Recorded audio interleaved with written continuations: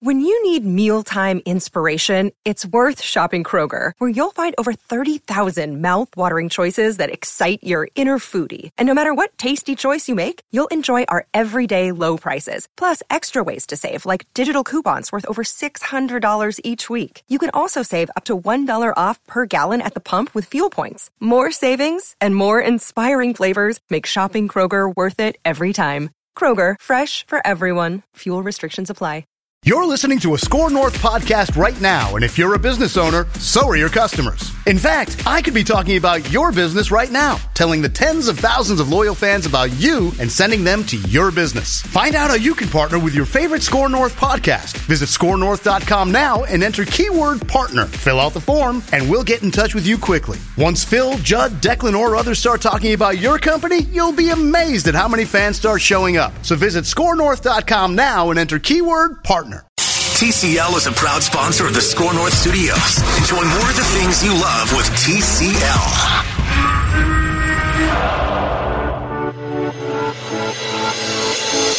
It's Purple Daily.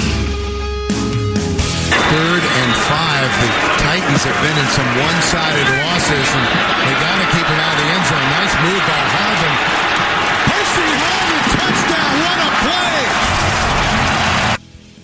Okay, my head is spinning already. 36 hours of Purple continues, presented by Dennis Kirk and the Canopy Group.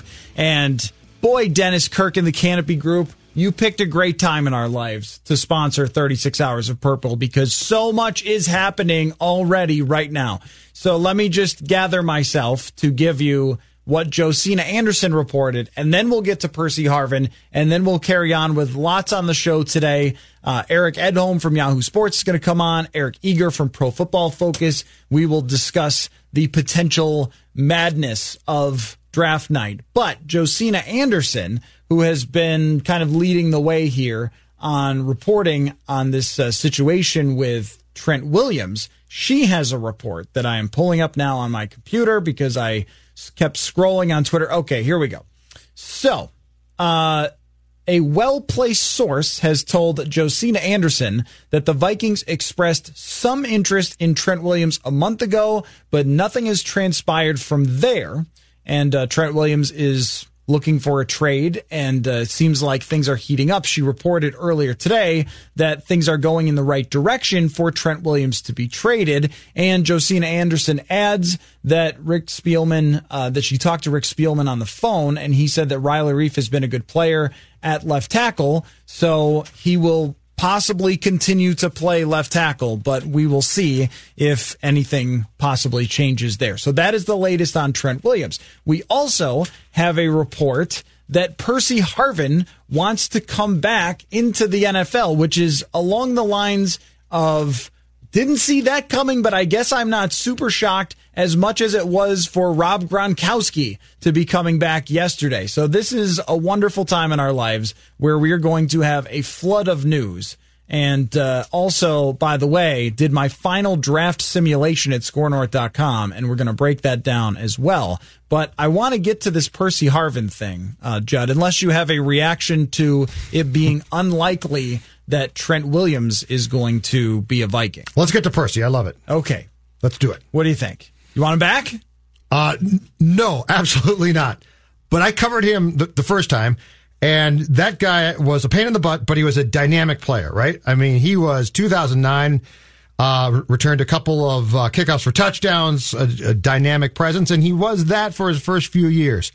All of that being said, he now hasn't played for 3 years, Matthew Collar. He's 31. He didn't leave here on good terms. He kept getting into shouting matches with Les Frazier, which is as hard to possibly do. I mean, Les Frazier is one of the most salt of the earth, greatest guys. So at the age of 31, I'm not going to take that risk. Now, if I thought the Vikings were on the precipice of being a Super Bowl team, I might say, take a look. But I don't really see that. So I think that this would be Rick Spielman probably saying, yeah, I could make that phone call, but I'm not going to.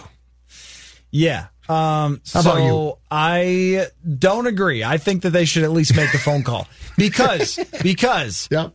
Percy Harvin is not that old. So you're talking about him like 31, 32, as if that is ancient, but with no mileage on his body over the last couple of years. And the last I saw of Percy Harvin was in Buffalo, and he was getting along with everybody okay. He just had another injury that took him out, and that was the end of his time in Buffalo, and then nobody wanted to touch him after the injuries.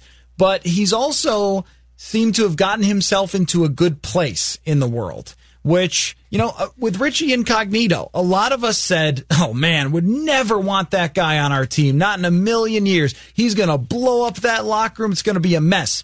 And then Oakland signs him, and he's great, and he's one of the best left guards in the NFL. Meanwhile, the Vikings left guard is getting run over by a Mack truck every other night. Yeah. You think, well, maybe if you had signed Richie Incognito, he might have been good, and you might have been able to slow down Zadarius Smith and Akeem Hicks and the other guys who have annihilated the interior of your offensive line, because sometimes in football, to get talented players, you just have to take risks, and it does blow up in your face sometimes. But if Percy was going to come to TCO Performance Center when we are virusless, I guess, and he was going to run around some cones, have Kirk throw him some passes on some routes, or maybe we'll have Sean Mannion do it, and we just get to see what's the explosiveness like at this point. How hard's he been working for this? How much does he care to come back? He is one of the most unique players that has ever set foot on an NFL field, and there are very few people that you could put the ball in their hands and they have the chance to go all the way every single time, and he's one of them. Can you imagine if Percy Harvin was drafted now? Like 2009, he came in and he did a ton of stuff. Yeah. And to the Vikings' credit, I think they were very smart in the fact that he sometimes would play the outside, would play in the slot. I think he would line up in the backfield occasionally. So it's not like the Vikings didn't utilize his attributes. Yeah. But can you imagine this guy now if he came out of Florida and was drafted by a team like the Chiefs? And with how far football has come since 2009 in thinking, and how potentially dynamic he could be in the way the league operates offensively now coming out of college. How about his 2011 season? I think that would probably be the most reflective of what he would be when if he had come out now, and what he could have been throughout the rest of his career had these other issues not popped up. But in 2011, 87 receptions and 52 rushes for a total of 1,300 yards from scrimmage. I mean, this is a guy that I'm very interested in. And now we bring in our friend Sage Rosenfels to carry on the conversation here. So, Sage, I don't know if you saw the report, but Percy Harvin says he wants to come back to the NFL. And because he's Percy Harvin, I'm interested. What do you think? Well, he's a rare talent, and those don't come around very often. And he's a guy that, the way he ran with his speed is just rare, but also the way he was sort of fearless and physical. And he's a guy that's not just a wide receiver / sort of running back at times. He's obviously a very good kickoff returner. He's one of the fast guys in the league. I was interested in the report that said he weighed 185 pounds. From what I recall, that seems a little bit light to me. From what, the way he played it. It was a long time ago. It was 2009. It was 11 years ago. But guys like that can do it for a long time. We've seen guys like Adrian Peterson do it for a while. And Percy might be the type of player that, a lot of injuries in his career. And now he's taken a step back from it, and probably his body feels great, and he's fully healed, and he thinks he can restart this thing. And I got to think teams will be interested because he is that rare talent. Yeah, he is listed at 200, 5'11", 200 on Pro Football Reference, but who knows exactly what weight he would have played at. But like you said, he's not that old. It's not like we're talking about someone who's 38 and is saying, "Give me that next kick at the can." And I think if you're the Vikings, it's worth, at very, very least, just making making a phone call, right? And just like, hey, so Percy, did you have any restaurants that you like to go to in Minnesota? You want to come back and have dinner and just maybe get on the field and run around a little bit? I would want to see it, because there are very few human beings like this guy. He knows the lay of the land, and I think there was plenty of success that he had when he was here, and some fond memories, and he fits exactly what the Vikings need. They need a vertical threat. They could probably use another kickoff returner. Maybe he'd be doing other things as far as some slot receiver stuff. He was really good at those types of deals. And so I think he'd be a good fit for this football team. He's not a 50-50 ball on the outside, the things that you see Thielen do or Stephon Diggs or some of the other receivers. But his vertical speed is rare, and you can find guys in the draft and give up a lot of draft capital, but I imagine signing Percy Harvin would not be very expensive, and I think that compensation would be well worth it. Sage, what was Percy like in 2009, and did the disintegration of his relationship with the team, which I know you weren't around for the whole thing, but did that, in your mind, was that more born of his own problems or a combination of his problems and also that Brad, as you pointed out before, might not have been the easiest guy to get along with consistently as head coach of that team? My history going back with Percy was before the draft. Maybe it was a week or two before I stepped into Coach Stu's office. He was the wide receivers coach, and we talked about some of the wide receivers that they were looking at. And he really liked Percy Harvin and got to know him and thought, and it seemed like to me like that's the guy that we're trying to go for. And on top of it, that we knew he would slide some. We knew he was one of those guys that had a little bit of baggage. I mean, he tested positive for weed at the combine, which GMs have told me it's not the end of the world if they do that. It's more of like, are you this stupid that you can't get your act together for like a month as you live to the most important job interview in your life, in which you're going to be tested? Like that, that concerns people.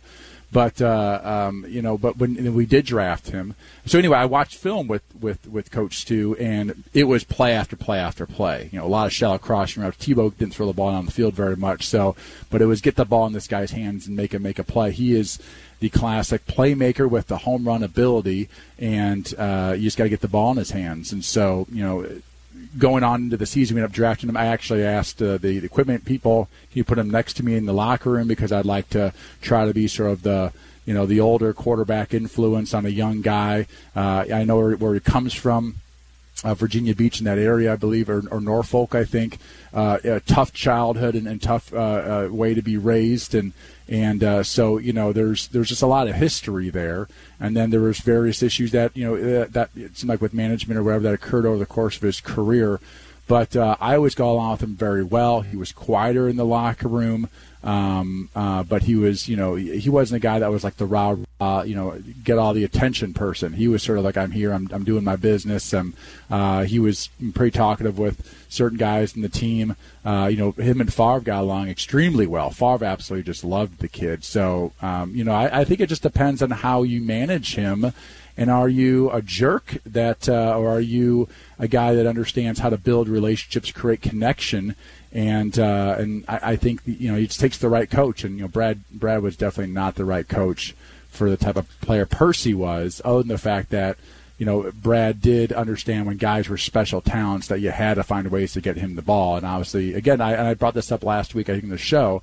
Whatever Chili was, I think he was a very good talent evaluator, and he got guys like Percy Harvin, guys with really good talent on the football team. I just don't think he did always a great job of coaching some of the great talent that he had. It's a really interesting point about handling Percy Harvin, because when he came to Buffalo, he followed Rex Ryan there, and Rex Ryan was the perfect coach for Percy Harvin. They got along extremely well in New York, and then he came to Buffalo, and I forget the name of the wide receivers coach, but I interviewed him about Percy and working with Percy, and he said, what you have to do is you have to listen to him for one, but you also have to push him intellectually about the position, because everyone knows how explosive he is, and they sort of forget that he wants to learn and become more and more of a technician of running routes. So at the beginning of that season with Buffalo, he was starting to do that, and he was blowing people away and running routes better than he'd ever run, and then he got hurt, and it was very unfortunate that happened to him, because it seemed like he was going to have a renovation of his career. And I also want to know from you, Sage, the perspective that you gain after you're out of the league, like when you're in it and you've always been in football, like how much does that change your worldview? It's huge. It's the NFL world, college football, the NFL football. It was once described to me as you're on this train, and this train is hauling down the tracks, and you're on it. Sometimes you're in the front, in the middle, the back, but you're on this NFL train. And then one day either you decide or the train decides for you that it's time for you to be off the train. You get kicked off, and you stand there and you stare at this thing that's still hauling down the tracks. And, some guys maybe have at least the ability to take that year like Gronk is doing, or take 2 years and come back, especially when the guys do, like Percy retired, it seemed like a little young. But to the full year or 2 years completely off to physically recover, but to go, I think I can still do this, and I think a guy like Percy can. Other guys can't. They're physically done. I think Percy probably does have enough in his tank. If he would become a much better wide receiver as far as crisp route running and understanding coverages and understanding what people are trying to do to him, and he could use that speed to threaten people, he wouldn't need to have to be, the deep guy down the field. He'd try to become sort of a, it's like Greg Maddux in baseball. You don't have to throw 95. Guy was throwing 80 miles an hour at the end of his career, the second half of his career, and it was just location and precision. Well, if he can become that type of guy and a great route runner, he could probably play for a lot more years, because maybe he's not the 4.3, 5 guy that he was before, but he still has enough juice and enough strength to, I'm sure, get a lot of separation compared to some of the receivers that I see out there today. Sage, where does Percy rank now, just in terms of guys that you played with at that position, based on pure athletic talent? Probably the best Andre Johnson. Andre Johnson, sure. Best athletic talent, and also maybe the biggest pleasure to be around as a guy that his personality was blue collar. Imagine a guy with tons of talent, but blue collar personality. That was Andre. So you love that as a quarterback, because it's so easy. I came out with Chad Ochocinco. I came out with Steve Smith. It's so easy to see those guys and to hear like Jake Delhomme going, man, it's hard playing with Steve Smith. You call a dagger route a 20-yard in, and the guy's inside leverage, so he just changes it to a comeback route. Like, how do you see that, And the quarterback gets hung out to dry sometimes. Andre was not that type of guy. So Percy was up there. Very different wide receivers. Andre was an outside, just sort of a beast that if it was one-on-one, he won 9 out of 10 times. Hard guy to cover, but he was big enough in the inside to be sort of physical with the linebackers. But, Percy has a speed to him and maybe a quickness, because Andre was 6'3", 4", 230, 35 pounds. He sometimes a struggle to stop, like on a comeback route or things on the inside, because he was so big, almost a tight end's body. Percy is small enough to change direction and change speed and threaten people on the inside. He is a hard guy to cover. There is plenty of plays this year, or in that 2009 year, where he'd be in the slot and we'd have an option route on him, and a lot of times you'd break that outside. You could sort of hook it up, but there's times where the DB had outside leverage, and Percy would find a way to break his technique and still get outside because of his suddenness, because of his strength, because of his quick feet. And if he became a really, really precise route runner, he's a guy that could play for a long time, because of the knowledge is there and maybe less of that all-out speed. So if Percy Harvin calls the Vikings, Sage, and says, hey, give me a shot. Let me come run some routes for you. Let me come show you what I can lift these days. Let me run a 40 for you just to show you. I mean, I can't turn him down. I can't tell him no on that, because it's Percy Harvin. I think this has everything to do with Rick Spielman and George Payton and the people that were in the room or in the organization before, and what everyone thinks about it. Yeah, that's and true. Only know and whatever they say at the press conferences may not be the truth, but only they know whether they would want to do that or not. Yeah. They're the only ones, and I think after that it's purely speculation. But based off of what the Vikings need, and based off of what I feel Percy talents could be, and how I got along with him well, and he was a rookie, and those things, and I got along with him fine. I absolutely no issues with him, and so, but it really depends on what those guys are thinking right now, and what really everyone in the organization. I imagine the Wilfs have an opinion on bringing a former player back. Yeah, for sure. Okay, so we'll see if there's anything to that. They tried on Moss too, gentlemen. Yeah, I know. And it didn't specifically say that he was interested in coming back to the Vikings. I just think that you check in with him, and just to see, because you never know, some of these reclamation projects in the NFL work out pretty well. We should get Randy Moss to whatever that was it Chinese food or something that he didn't say very good things about? Yes. Tanucci's. When he came back in 2010. Gus Tanucci's Maybe place. we should find a way for Randy Moss to spend $2,000 and buy a hospital, a whole bunch of whatever restaurant that is, as a thank you to the healthcare workers. Yeah, and you guys work on that deal. Point taken on bringing back old players doesn't always work with Randy Moss's second go. Let me get both of your reactions to Josina Anderson's report, Sage, that Trent Williams was checked in on by the Vikings, but not necessarily anything happening now at this point. I have liked this idea from the very beginning for the Vikings. I don't think the price is too high, and he is a guy that could play 4 or 5 more years and still be really good, but it sounds like they may have tried to get him too cheap, and there are other teams now that are pushing up the price a little bit more, and that they are likely now in 2020 to stick with Riley Reiff. You know when you're negotiating with somebody, but there's not a hurry to do anything, so there's no reason to drop your value of what you're giving up? Yeah.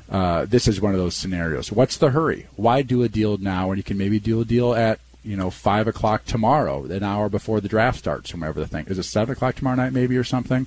But there's still time here to negotiate, and there's obviously things that occurred during the draft, and you decided, Washington decides to take a tackle. Now we definitely don't need one, and now we, can ship him on to somewhere else for less value, and maybe the Vikings are waiting for that little discount. Maybe it's a third rounder to a fourth rounder, or a fourth rounder to a sixth rounder, whatever it might be. But I think this is one of those times you let the draft and all the different business transactions that do occur around draft time, and this is maybe when that deal gets done, even during the draft or right after the draft, when everybody has a better understanding of what their roster is going to look like. I mean, we have 3, you could say, three starting quarterbacks that are on the market that I think are one of the 32 best guys. You got Cam Newton, Jameis Winston, right? Yep. And Andy Dalton, who will be on the market. You got to imagine at some point. So that is super fascinating. And again, I think everyone's going through the draft and seeing how all that plays out first. So in the case of Trent, I think that probably the compensation going back to Washington is not the problem. My guess is it's the compensation that the player wants, which is going to be pretty substantial for a guy who I don't think he's played all 16 games since something like 2015. I like him. I like the idea. But if he comes in asking for a big 5-year contract, which is my guess, that's going to be a big price to pay. Guys, it's going to be. It can't be. It's not going to be a 2-year deal though either. No, right. But I'm saying 3 years. He's going to want. I get the hang up some there. Security.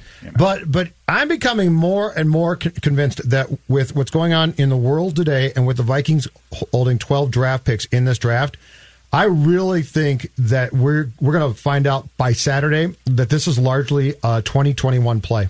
I really do. I think they're going to use a lot of draft picks. They're going to have no OTAs or camps to develop and install things. They're going to go to training camp behind the 8 ball with lots of those players. But if ownership is willing to be patient, this could work. But I'm becoming convinced that the Cousins contract extension was done just to free up cap space. I still don't like the extension, but I get that part.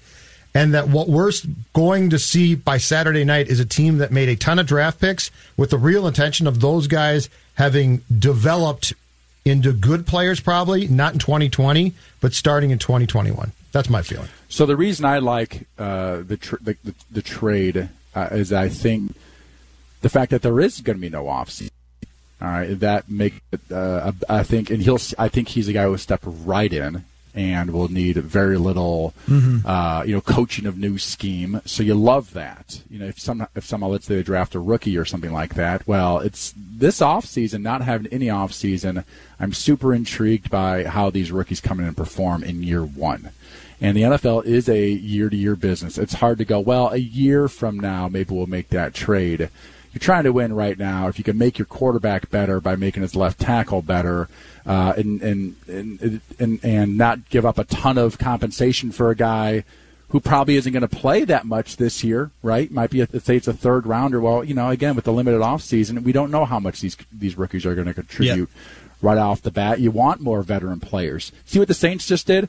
They cut out the entire offseason. As of right now, see a training camp. Yeah. I mean, there's Very no weird. Zoom meetings. They're not doing, nothing's required. You just take care of yourself, be in great shape, take care of your families. I'll see you at the end of July if everything goes well. Is that just because the offense isn't going to change? Is that why you think? Because veteran coach, changing? veteran quarterback, offense isn't going to change. All those things are the same, and probably now when these rookies get drafted, I got to think they're in a different scenario here. They're going to do some Zoom meetings with those guys.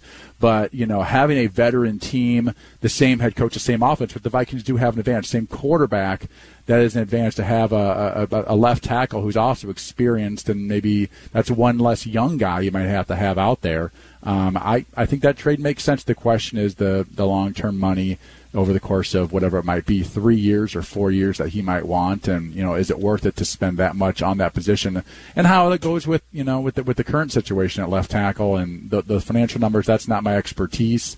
I wish you could trade like some of their salary too. I don't know how that works. Like could they trade Trent Williams, but Washington pays for $10 million of the salary? I don't know how all that works with salary cap stuff. That's not my specialty. But I think he makes this football team better, and I think he makes it better this year, and that's all that really matters. Yeah, they would rework his deal, I'm sure, so it would have a lower cap hit for this season and make it so it wouldn't be as much of a hit. But now it seems like that's a little more far-fetched. I liked the idea. I thought the price was fairly low, and any tackle you draft, they might not, at their very ceiling, they might not reach what Trent Williams still is by their third or fourth year until they start to fully develop, because it does take a while. As you've seen for Brian O'Neill, we're 2 years in, and he's just starting to now be the guy that you want him to be as your right tackle, which is even easier than left tackle. So let's take a break. Sage Rosenfels, Judd Zulgad. Judd, thank you for popping in and giving your Percy Harvin perspective. Thank you. And when we return, Sage grinds the tape. You have been grinding and tweeting the tape, so let's find out what you discovered about this quarterback class when we return. You're listening to our 36 Hours of Purple, presented by Dennis Kirk and the Canopy Group. Hey, Score North listeners, it's Phil Mackey here for Federated Mutual Insurance Company, which is here to give business owners that peace of mind that you need when you've built a company with your blood, your sweat, your tears, maybe not your blood, but whatever, like you built a company and you want your insurance team to be ready with a game plan that helps you recover, if needed, recover smoothly so you can get on with running your business. Federated has a century of experience in helping business owners. You can find out more about the industries Federated protects at their website, federatedinsurance.com. And remember, Federated Insurance, it's their business to protect yours. Jonathan here with the Score North download. Score North is all in for Vikings draft week. We are in the middle of 36 Hours of Purple, starting this morning at 11 a.m. and running all the way through the first round of the NFL draft tomorrow night. Yes, you heard that right. 36 straight hours of Purple Talk presented by Dennis Kirk and the Canopy Group this Wednesday and Thursday right here on Score North, scorenorth.com, and the free Score North mobile app, also on that Score North mobile app, and over at scorenorth.com for free. We've got all your Vikings draft coverage you could want, including Matthew Collar's 7-round mock draft that he ran. He ran a mock draft simulation. He's got that and the analysis of that over at scorenorth.com, as well as Judd Zulgad's article on whether the Vikings should have interest in bringing back Percy Harvin. That's all for free over at scorenorth.com. You can go check it out for free, as well on the free Score North mobile app. That's been your Score North download. Now back to Purple Daily. People are not super thrilled with the draft sim, I have to tell you the truth. But you know how I do it. When I do a draft sim that I'm going to write about, I run it once, I do the picks, and then I write about them. I don't say like, oh, that one didn't go the way that I wanted, so let me change it. I just run it straight up, and this one people are not all that pumped about. Matthew Collar, Sage Rosenfels, 36 Hours of Purple. We started this morning, and we will carry on deep into the night. And then, of course, tomorrow, all of our coverage throughout the NFL draft and Friday night as well. So I am trying to conserve my vocal cords and do the best we can for all the football that you need. So, Sage, you've been grinding the tape. You've been tweeting out videos. You've been analyzing things, breaking it down. You tell me where you want to start with your most interesting findings from grinding the tape as we approach the NFL draft. Well, this morning, I am trying to think. Well, Anthony Gordon, I watched this morning for about an hour, and maybe longer. And I know I worked with the kid, but the funny thing is, before I worked with him, I never really watched much of his film. I just get this sort of raw kid, and you hear he throws for all these, yards and plays and whatever. And I can't tell you how I am with him compared to some other guys that I see, and the way he throws the ball. He was drafted by a Major League Baseball team coming out of high school, and he has that thing in him. Pat Mahomes was also a baseball player. His dad, obviously, a former Twin, and the ability to change your throwing motion or to stick your foot in the ground and just let it go. Mm-hmm. He has a quick release is underrated. If you're a quick release and accurate, it's amazing what you can accomplish in the National Football League. You don't have to have this huge arm, and he has those things. He moves around the pocket well. Another thing, by the way, is just watching Mike Leach film, because you're going to see these sort of long plays that are hard to run in the NFL. I mean, I went from him to Joe Burrow, and in the SEC, you got to get the ball out. That's like a conference of just NFL defensive ends on every single football team. The Pac-12, you just don't see that. In the Oregon State film, playing Washington State, so you see these longer routes, and the quarterbacks have more time, but the way he just sort of moves around the pocket and floats back there, and they don't have precise footwork, but that can be taught.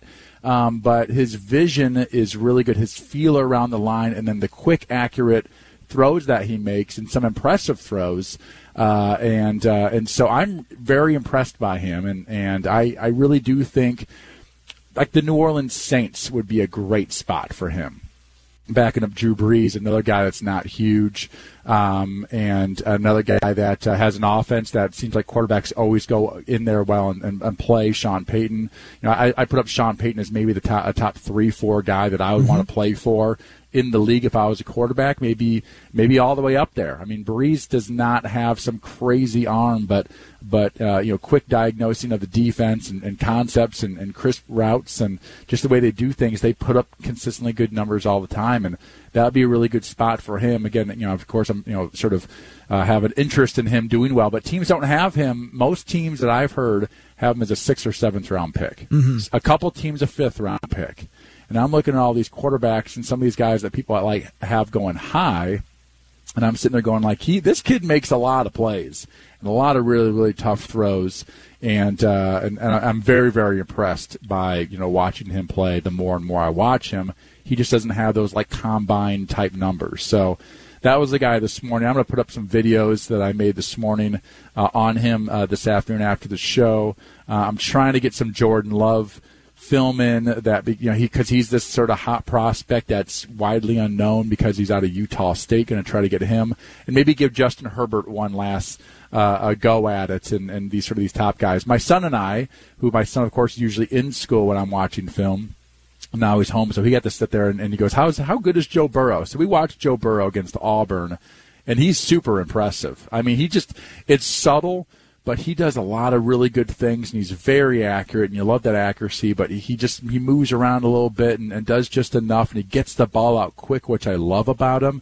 I like guys who get the ball out quick, and he just doesn't miss a lot of throws. And so I was really impressed by Joe Burrow the more I watch him this morning, but does not have the quick release that Anthony Gordon has. I mean, there's a difference there, but he's got that bigger NFL-style body. I was going to say that your son and I had the same exact follow-up question for you after you talked about Anthony Gordon. And by the way, a friend of mine who is in the biz, he ranked all of his quarterbacks. And I think if you had 20 people rank the quarterbacks that are not Burrow and Tua, you would have all sorts of maybe 20 different answers for how people ranked them, because he had like you had Jake Fromm, Jacob Eason both above Jordan Love, and he has Anthony Gordon above Jordan Love too, which I think would probably annoy some people who really like what they see in terms of the arm strength and the high-end stuff. The guys from PFF loved Gordon. Yeah, they were, and we're not as high on Jordan. Not as high on Love, and I think because they go off of the metrics of that accuracy thing. And Love is this; he's the splash play guy where we're all seeing these highlights on ESPN and these various stations right now. And he's the splash player that versus LSU, he made a couple really good throws and sort of reminds you of. But then you go what does he do all the time? And that was Ryan Leaf. Remember, it was Ryan Leaf, Peyton Manning.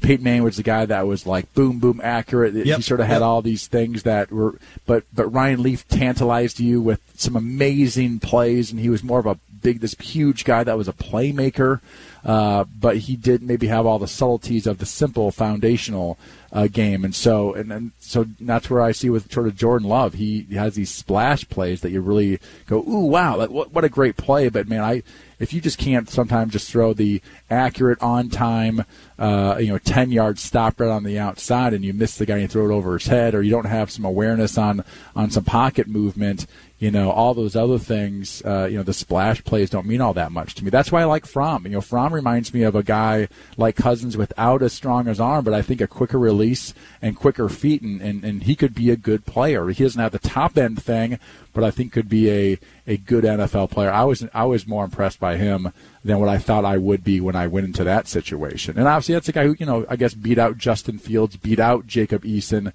who's a Washington quarterback who people like because he's like the physical, big guy, big arm, those types of things. But, Jake Fromm beat him out at Georgia, and Justin Fields, who's the Ohio State quarterback at Georgia as well. So, those guys that are just winners too, that does mean something to me. I know winning's not a quarterback stat, but I don't know. I mean, the greatest quarterbacks of all time is the ones that won, not necessarily threw up the most yards. And that's why Brady and Joe Montana, those types of guys, I think winning is definitely a part. It's not just the quarterback, but they are definitely a part of the solution. Yeah, well, it's I think about this all the time, something that our friends at Pro Football Focus talk about on their podcast about how you don't draft players to become Pro Bowlers. You draft them to help you win football games because that's the goal here. It's the same thing with, you don't have a quarterback to put up stats. You have a quarterback to win you games. And, there were years where Tom Brady had an 87 quarterback rating and went 14-2. So, I think I'll take that. And one of my favorite, probably top 5 quarterbacks of all time, Jim McMahon, won something like 25 games in a row at some point during his career. And you know what? You could say it was their defense, but how many quarterbacks have ever won 25 games in a row? I think that Jim McMahon had something to do with it. So yeah, guys that find a way, and I know you've been big on Jalen Hurts, and because he's a guy that no one looks at really as a first rounder, second rounder, so maybe he's a guy who could get that has some value in the third, fourth round or something. Yeah. And to be honest with you, I was highly unimpressed. I really was, and there was a lot of things with footwork, or he'd been known to be this. Is he the guy that makes that first read, and then after that he just sort of runs? But he is a great runner. He is a very, very spectacular good athlete, runner. Yep, legitimately, and it helps to have a running quarterback.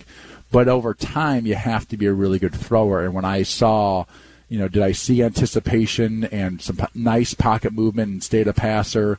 Did I see him throw the ball on time? Did I see him progress through and process information as he went across the field, maybe on some full field read? I didn't. I did not see that. Yep. Tons of talent on that football team. When you have a running quarterback, if you do sort of 1 to 2 and to run type of scenario, it's not a terrible way to go because it is nice to have a running quarterback and you can make plays. But in the NFL, those are just harder and harder to do. And he's a big runner. He's not like a Kyler Murray runner. He's a little more Cam Newton-ish without not quite as big. But my thing is he's not a Cam Newton thrower. He doesn't have a great throwing. He doesn't have a great arm. He sort of has a little bit of a funky motion, doesn't put a lot of spin on the ball.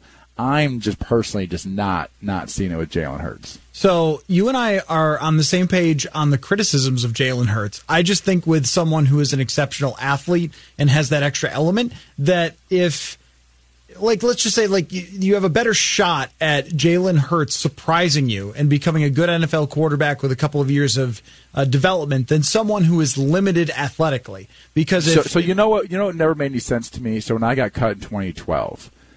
They had Christian Ponder, all right, who was really a pocket passer that could occasionally get a third down with his legs. But then when they kept Joe Webb, it just made no sense. Joe Webb would have been a great quarterback as the second or third guy in Baltimore. Yeah. And that's where maybe Jalen Hurts would be a good guy in Baltimore. The problem is they already have RG3, who I guess is similar to Lamar Jackson. And then I think Trace McSorley, the Penn State quarterback, is their third guy who was sort of that mix. Yeah, great athlete. Taysom Hill type of. Yep. type of player, right? So I think Jalen Hurts fits into that category. And if you look at the Viking situation, it may be the 180 degrees the opposite of what Kirk Cousins is. Yeah, no, that is very true. My thought was you want a guy, if you're going to back up Kirk Cousins, who is a couple years down the road from having a chance at being good, and then you would change your philosophy if you really loved what you saw. And the other part of it is, too, that I could see Jalen Hurts as having a backup career where he's around for 10 years in the NFL because everybody likes him and he comes in and can win half of his games with his athleticism, even if the throwing isn't perfect and so forth. So I like him from that perspective where I think that there is a bigger ceiling for him because he has the athletic gifts that you can win games with someone who isn't that accurate or isn't perfect when it comes to reading defenses if they can bring that extra element. Which brings me, Sage, to something I wanted to do with some of these top quarterbacks with you is let's make a real-world comparison with these guys. And I know that draft nicks really don't always like things like this. You can't compare this guy to that guy and so forth. But I think it's fun to do. Like, what could they become and what they're most likely to become? So They're comp. Comp, yes. And I think of it as two different ways, and you can take it however you want to take it. Like, most likely is kind of how I think of it. Like, who are they most likely to become? But then there's also the perfect world scenario. Like, when you drafted Patrick Mahomes, the perfect world scenario is it becomes John Elway. And whoop, he did. And that almost never happens. So let's go with who will they most likely become with the quarterback. So start with Joe Burrow. Well, real quick, by the way, Pat Mahomes, I would say his comp is Brett Favre. I think that's the most similar, similar type of guy. I think with the huge arm and the ability to make plays and to make throws that sort of mind-boggling. And how everyone loves them. Like, there's that personality and play is loose, a thing. because they play loose. Yep. They let it go. They're not worried about making a mistake. They're the gunslinger thing. Mm-hmm. The ability to create. I think Favre would be Pat Mahomes' comp. Okay, so how about Joe Burrow? Who is the comp for Joe Burrow? Joe Montana. Wow. That's best case scenario, Joe Burrow. Best case scenario. Okay, but let's go most likely Joe scenario. Montana's sneaky good athlete, good basketball player. Mm-hmm. Burrow is a basketball player. That actually, I think, is important to me. I think that actually matters. I like guys that play basketball, especially guys that are like good shooters but are good point guards because they can distribute, but they can also shoot. So it's sort of like, the same thing as a quarterback. Can he distribute the ball to his teammates and the natural athletic ability? So that would be best case scenario. Joe Burrow would be Joe Montana. Okay, so what's the most likely scenario for Joe Burrow? Trying to think who's out there around the NFL. I'll give you mine. How about you give best case? I'll give most likely. I'm going to say Andrew Luck. Andrew Luck is a good one. Maybe Andrew Luck. I like Andrew Luck. Like, I think, and Andrew Luck was really, really good early on, but I think there's a similar scenario there. That's what I like. I'm going to say Matt Ryan is the comp for I can him. see that. Somebody with a little more athleticism than you give them credit for. Very, very accurate, but doesn't have one tool where you go, oh my gosh, he's got this mega arm or unbelievable athleticism or something like that, but could be a consistently very good and winning quarterback in the NFL. Yeah, I can definitely see that. How about Tua, lefties only? No, you don't have to do lefties only. But I don't know all the lefties. There's only a couple. Boomer Esiason and Mark Brunell. Well, all right, let's go with Tua. Let's go with he was the Jacksonville quarterback, Mark Brunell. Yeah, Mark Brunell. Let's do it. You like it? We'll stay lefty. Mark, yeah, sure. I kind of do like Mark it, was actually. Probably a better runner. Mark could run. I mean, he was sort of Steve Young light, right? Steve Young light. Yep. So you would say top of the Tua, he's a Hall of Famer. Steve Young. Tua, he's just a good quarterback or a good, and Brunell had some great seasons. I mean, those Jacksonville teams, man, with Jimmy Smith and Fred Taylor, they had some dynamite offenses. But I'd say Mark Brunell is a comp. Okay, if we're going lefties only, I do love the Mark Brunell, but Boomer Esiason isn't a bad one because I never thought of Boomer Esiason as having this unreal arm, but he took great teams and he just operated their offense and he could make a big throw at a big time and got a team to the Super Bowl and won an MVP, but he wasn't consistently one of the best quarterbacks, but when he peaked, he could be really, really good. So if we're going lefty-only comparisons, if we're going not lefty... Yeah, we're going righty. What if you go righty? Yeah, if you go righty... You got one? Well, I've seen other people say his high ceiling is Drew Brees because he's good at like getting the ball quick. He doesn't have a big arm. I don't know what Trent Dilfer was talking about when he said he had a better arm than Dan Marino. No one does. So doesn't have a strong arm. Yeah, he spins really well. How about Greasy? Brian Grease is a guy that could really spin the ball well and is pretty accurate, but Tua moves around really well in the pocket. He's got really good pocket movement and things. I'm trying to figure out some names of just good or average NFL quarterbacks. They weren't always the Drew Breeses or Joe Montana. Yeah, we always shoot like way too high with these things, of course, because that's the fun. Even the average comparison is probably too high, but maybe like Jared Goff level. If it's like average, which is very different. Goff is the super tall, long, sort of lanky, type of guy. I don't see that. But it's a different look. But it's somebody that's not going to run or do anything like that. And if they've got a good system, they can just stand there and be accurate. And with Alabama, he had all sorts of time to throw the ball. I mean, that was a huge deal. But when he did, he could light it up. I mean, Jared Goff.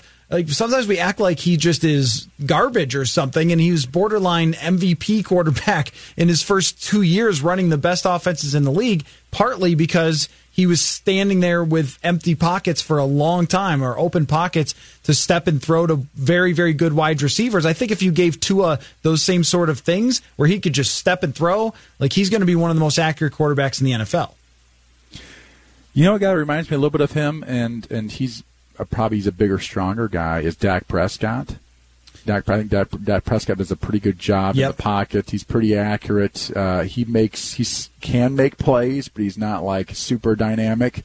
He's a good runner, not a great runner. And I think Tua is probably not as I wouldn't want Tua running the ball with his injuries, and Dak's a better runner. But that's one of those guys that maybe not a top 5 guy in the league, but a good quality starter in the NFL. That's good enough that I think that's a decent comp for me. So how about Justin Herbert? Who would be your comparison for Herbert? Josh Allen. Of the Buffalo Bills. Yep. He's my comp. Big guy, athlete. You see the like the holy cow. He's 6'6", and Josh Allen made a ton of big time plays. He does occasionally make some wow plays too. But it's the basic ones that I see him miss, and that's the sort of the Josh Allen thing. Sometimes it's that basic stuff that he doesn't always do so well. The big athlete type of guy, Justin Herbert, Josh Allen, that's my comp. How about best world scenario for him is Roethlisberger, maybe? Like a big giant guy with a strong arm? I see that with Jacob Eason. Jacob Eason, okay. Roethlisberger's not. He scrambles, but he doesn't run. Yeah, definitely not. He barrels at times at his best. He barrels, and Eason I think is bigger than Herbert. Herbert's like a taller, skinnier. He's not skinny, but he's a little more toothpick shaped, I guess. Easton's just a little thicker guy, and I can see him as more of a lumbering, big athlete. Is not going to score a 50 on the Wonderlic by any means, and but big arm, and so there's a Roethlisberger comparison. Jacob Eason of Washington. Jacob Eason, okay. How about Jake Fromm? You liked a lot of what you saw from a technical standpoint from him. I did, and he seemed to be a guy that's could step in right away, and he understands rhythm, he understands timing, he understands coverages. He doesn't hold on to the football. I think in some ways he doesn't have Kirk Cousins' strong arm, but in other ways I like him better than Kirk. There's like a comp there where he throws a little sidearm ball every once in a while, or moves around the pocket a little bit and can flip his hips real quick and make a quick, accurate throw. He doesn't have as powerful arm as Kirk has, but there's in a lot of ways they're both similar athletes. Fromm's not a great athlete and not a playmaker, but from a guy in the pocket that could manage an offense well and would probably do a very good job at that bootleg type of stuff. He made some throws on the run in the game that I watched. I'm trying to think of who I always try to watch it when they play another like top 25 team. Yeah. And he made some throws I was it versus Alabama. I can't remember who, but he made some special throws. Red zone, running to the right from the 25-yard line, back corner, right in the spot where the receiver had a chance to make the catch. Those impress me. So he does have the ability to make those types of throws as well. So in some ways, a less of an arm, but in some ways better quarterback skills than Kirk Cousins. How about Teddy Bridgewater for a comp for Jake Fromm? Like, not the strongest arm, kind of has some off-schedule ability, accurate, good footwork sort of thing. And obviously there's that winner thing. And, Georgia's got tons of talent, but all of these SEC teams have tons of talent. Guy was in 3 SEC championship games in his time at Georgia and 1 national championship game. So he played a lot of really, really good football and beat out probably because of consistency. And I use that word a lot. Is he consistently accurate? Does he consistently make decisions? And when you're a head coach or an offensive coordinator in college football and you've got all these stars on your team, Justin Fields and Jacob Eason and Jake Fromm, and you go with the true freshman, and he ends up just being that player for you, it's because of his consistency. It's because, you know what, every single day, the guy just doesn't make very many. Yeah, this guy is a splash player. Justin Field wowed everybody in this play in the spring scrimmage or whatever, but I like the consistency. Coaches like that, and so that's why I think NFL coaches will really like him. I think he'd be a very good second-round pick for somebody. I think the kid's got a real chance if you put the right offense around him, the right football team around him. But if you're going to ask him to be Deshaun Watson in Houston and like, hey, you're going to make the play, that's not him. But that's definitely not Kirk Cousins either. Okay, last one, Jordan Love, and I'm going to say Ryan Tannehill for this. Like a good athlete with a big arm. But, maybe consistency would be something I question, and not necessarily recent Ryan Tannehill, but like Miami Dolphins Ryan Tannehill. Yeah, I'm trying to think of somebody. You are right. Who's the guy who makes the splash plays, but then just sort of doesn't consistently, do things for you that to sustain drives and to get those key third downs. Could be like Ryan Fitzpatrick. Yeah, maybe Ryan Fitzpatrick. Big time throws, but doesn't necessarily do it consistently. He's a little more of a playmaker, though. Yeah. When you see him run around and move, there's a naturalness there that is Pat Mahomes like. That is legit. He just doesn't have the consistency. And he threw 17 interceptions. You throw 17 interceptions, that means that's the decision-making aspect. He was not consistently making good decisions. He wasn't consistently accurate, but he has the splash plays. So, maybe with better coaching and those types of things that he can become a more consistent player and people, try to get the ball out of his hand or whatever. But I just was not seeing the things that you need as an NFL quarterback to be, to be good and to win games, and just way too many negative plays. But if you can cut back on those negatives, maybe he's Jameis Winston. Maybe he's Jameis Winston. Okay, I could see that. Well, and that's the funny thing. 17 interceptions in college is like 31 in the NFL. I mean, they're just better defenders in the NFL. When you throw balls up, they get intercepted pretty easily. And so I don't like his receivers ran this wrong route, or, this ball got tipped, or look, everybody has that stuff happen. Not everyone throws 17 picks in college. So usually you want to protect the ball better than that. But it will be very interesting, Sage, to find out. And you and I are going to be together again tomorrow morning, I think, right? We are, yes. Yes. Fairly early, 9 o'clock maybe or something. A little too early for my liking with my schedule, but we will be here. I'm a night owl, so, 8 o'clock comes pretty early for me. I have heard, by the way, I haven't looked at him, but James Morgan, this Florida International. Oh, sure, Florida getting a little buzz. The FAU, I think it was Florida International. Yeah, Florida International. Is a team, is a guy that people are sure he's sort of moving up the draft boards, that he could be one of those sort of like, oh, they drafted this guy in the 4th round. Who is he? It sounds like he might be one of those guys that people are starting to like more and more. All right, tomorrow we will maybe mock again and see how it works out tomorrow morning. What is better than a morning mock? So we'll definitely do that, and maybe we could go through the draft sim that everybody hated so far that I put out there. All right. Well, Sage, I will talk to you tomorrow morning. This has been very fun, and we are almost there, man. We are approaching very closely the NFL draft. We're 30 hours away or something. The draft will be here. It's going to take a few days, and then I'm sure we'll spend plenty of time sorting through the chaos. The Vikings do have a lot of draft picks and some higher draft picks, having 2 first-rounders. They have their needs.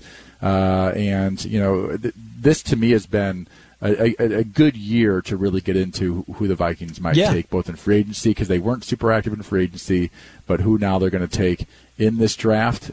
This is a big draft year for Rick Spielman and his group. I mean, for our purposes, having 2 first-round picks just adds to the intrigue. So it will be very fun. And like I said, we'll be on tomorrow morning again. So I'll talk to you then. Thanks, as always, for your time, Sage. We'll take a quick break. We will continue our 36 Hours of Purple presented by Dennis Kirk and the Canopy Group with Eric Eager of Pro Football Focus next here on Score North. Score North is giving away $1,000 to someone who correctly predicts the first draft pick by the Purple in this week's draft. It's the Draft Day 1K giveaway. Here's how you can win. Download or open the Score North app, register your app, and enter to win in listening rewards and follow the directions for the Draft Day 1K giveaway. TCL is a proud sponsor of the Score North Studios. Enjoy more of the things you love with TCL.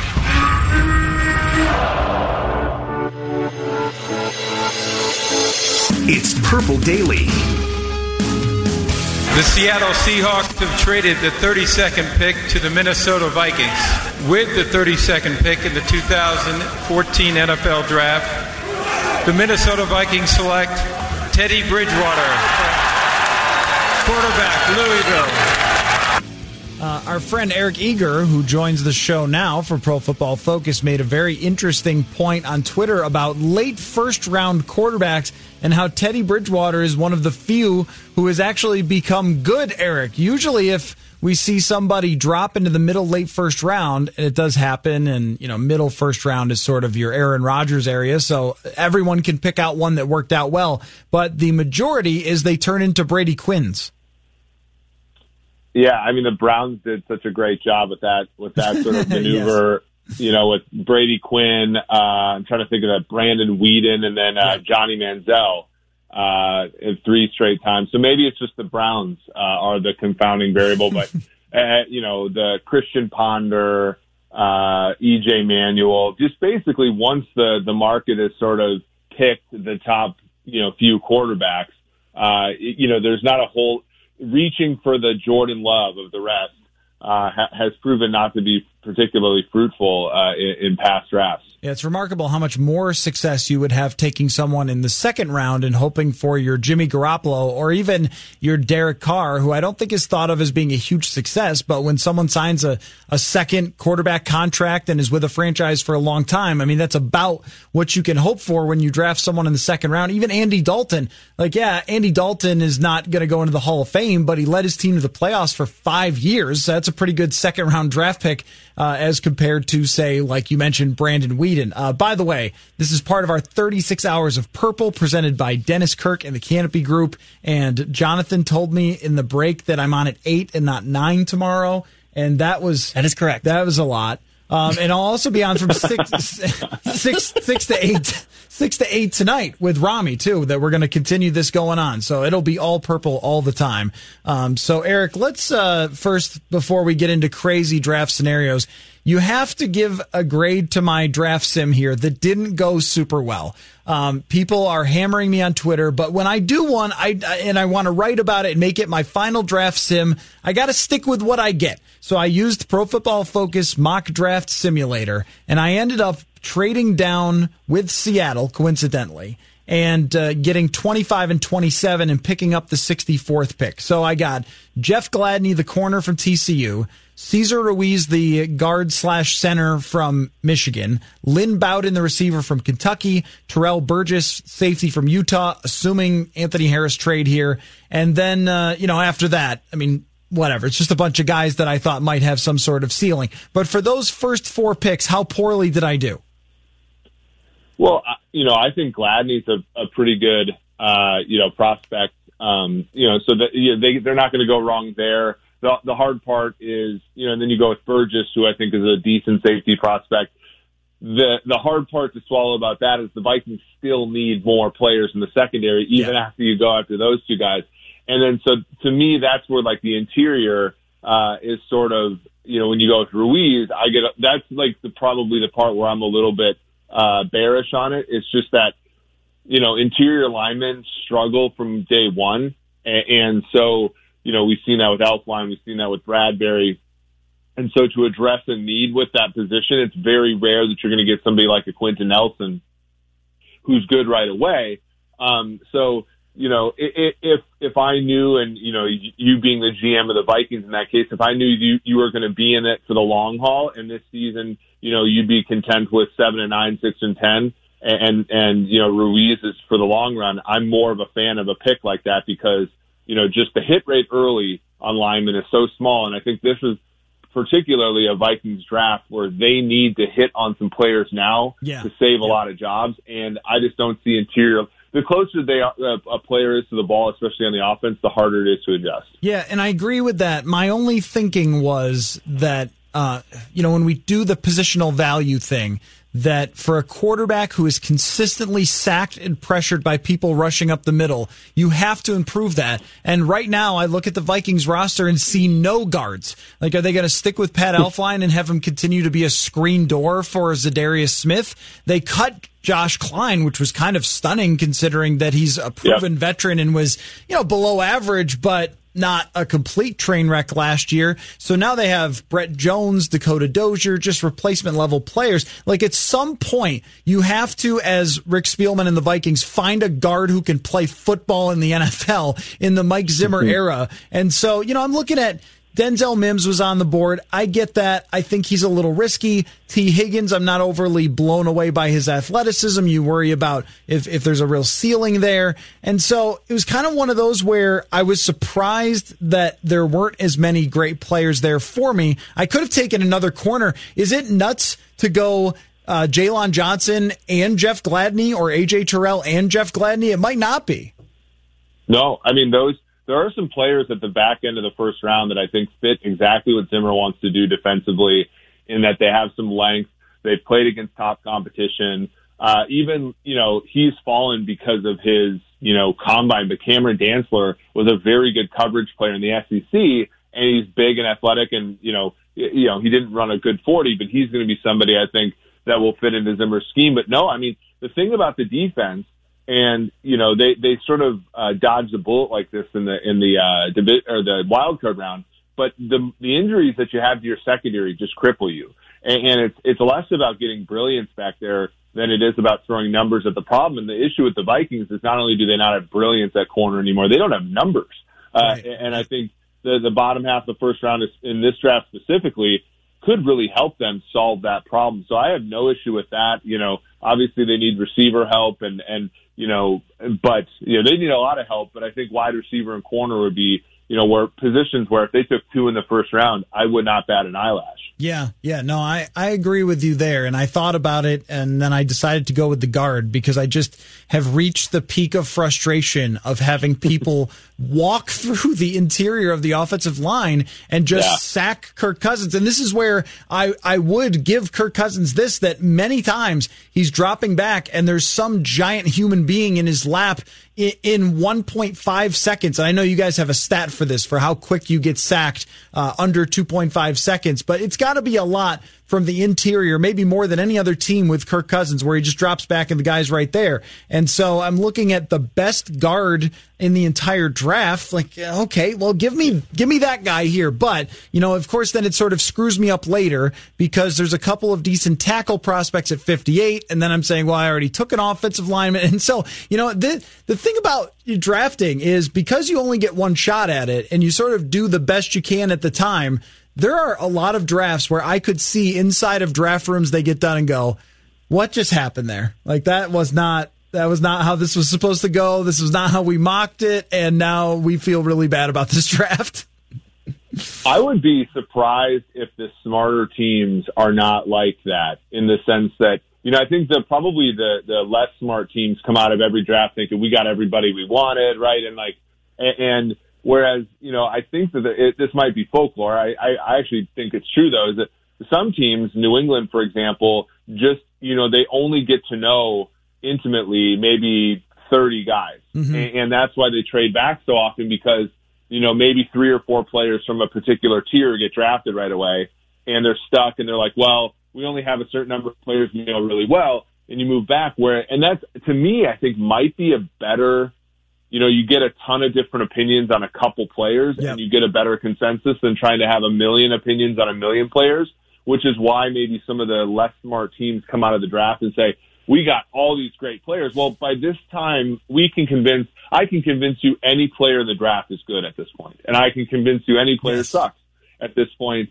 And, but I agree with you. I think we do only get one shot, and there are a ton of missed opportunities that are sometimes not your fault, and you can probably come out of it a little bit less than thrilled with yourself, depending upon the circumstance. So let me ask you, before we get into crazy, wild possibilities, philosophically speaking, how should we do this? How should we grade a draft right after the draft? Because there's the famous stories of Travis Frederick pick is just demolished by everyone, and the guy becomes a borderline Hall of Famer. And Russell Wilson, why are you drafting him? Why are you drafting Kirk Cousins in Washington when you just drafted RG3? You're so crazy. And then he's your starting quarterback a couple of years later. So if I do this draft, and you're saying to me, I don't know why you drafted interior lineman at 27, and maybe your wide receiver doesn't know how to run routes and that sort of thing. But how should we really do this? Because I get this note sometimes from people that say, well, look, we can't really analyze it for a couple years. But we don't even do that either. We don't even go back and go, that Danny Isidora pick in 2017, what were they thinking? So how do we do it? What's the right way to do it right after it happens? Well, I think it's 100% wrong to go back, to say you have to wait 5 years for it to work out, because the Tom Brady pick, for example, it's whatever at 199. Everybody had the same opinion, and it's sort of, we're all working with the same information, and it's sort of how you sort of synthesize it that I think at this time, sort of determines whether or not you made a good draft, a draft full of picks. So for me, what it would be, and some people have done this really well, like we're, with our mock draft sim, we're collecting data sort of on what everybody's done. And there's a person named Benjamin Robinson who has a website called Grinding the Mocks, who sort of does the same thing, but it's kind of like draftblaster.com. That's great. The thing about it is it doesn't matter if Cleveland Farrell ends up being a Hall of Famer. The Raiders took him 15 picks too early last year. Yeah. Right.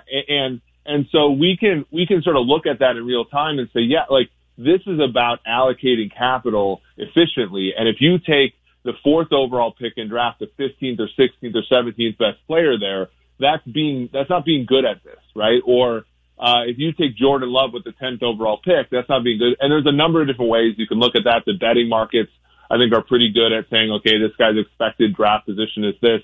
But I think it's just basically did you draft players when they were expected to be drafted? Did you draft them after, before? Kind of the deals that you get.